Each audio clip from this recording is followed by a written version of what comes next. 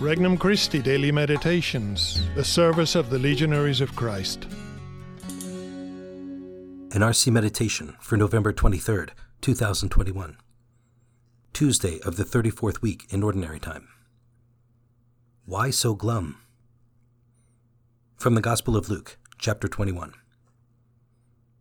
While some people were speaking about how the temple was adorned with costly stones and votive offerings, Jesus said, "All that you see here, the days will come when there will not be left a stone upon another stone that will not be thrown down."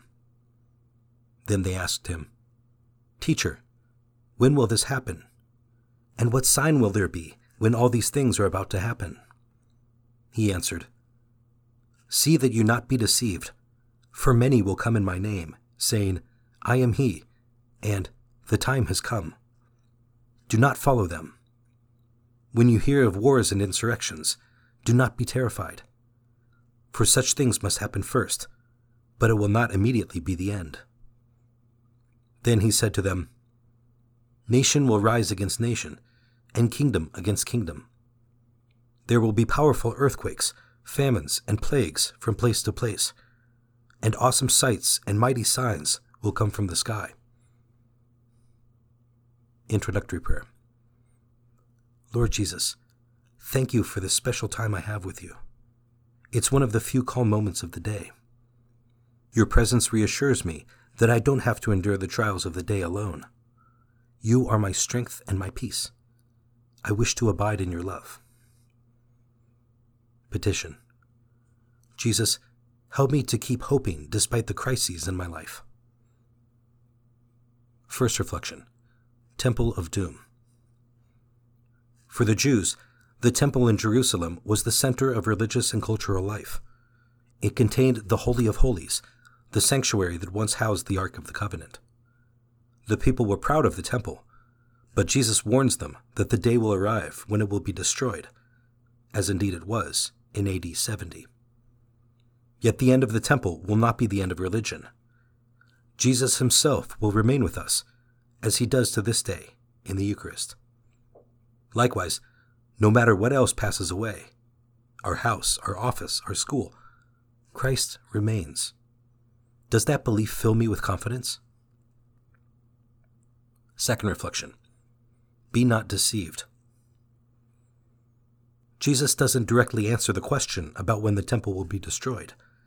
Rather, he tries to get his listeners to focus on what is really important, their faith. Our Lord warns them not to listen to the wrong people. Throughout the course of a normal day, to whom do we listen? Whose voices are on our radios, our TV sets?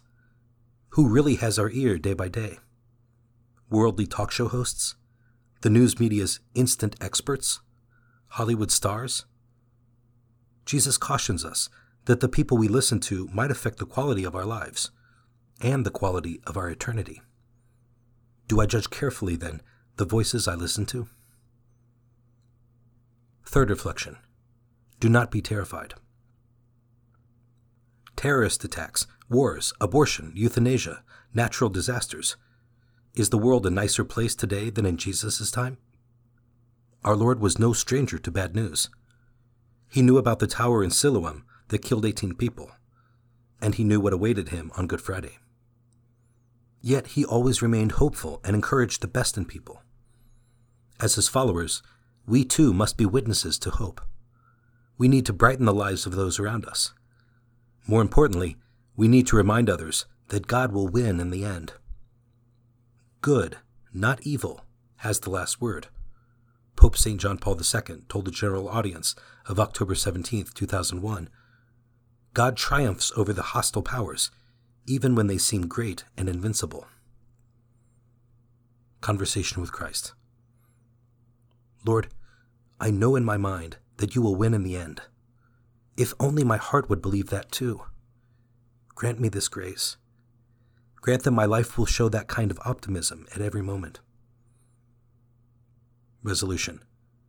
I will make a small sacrifice or offer up a special prayer for someone suffering today. For more resources, visit regnumchristi.org or download the Regnum Christi English app today.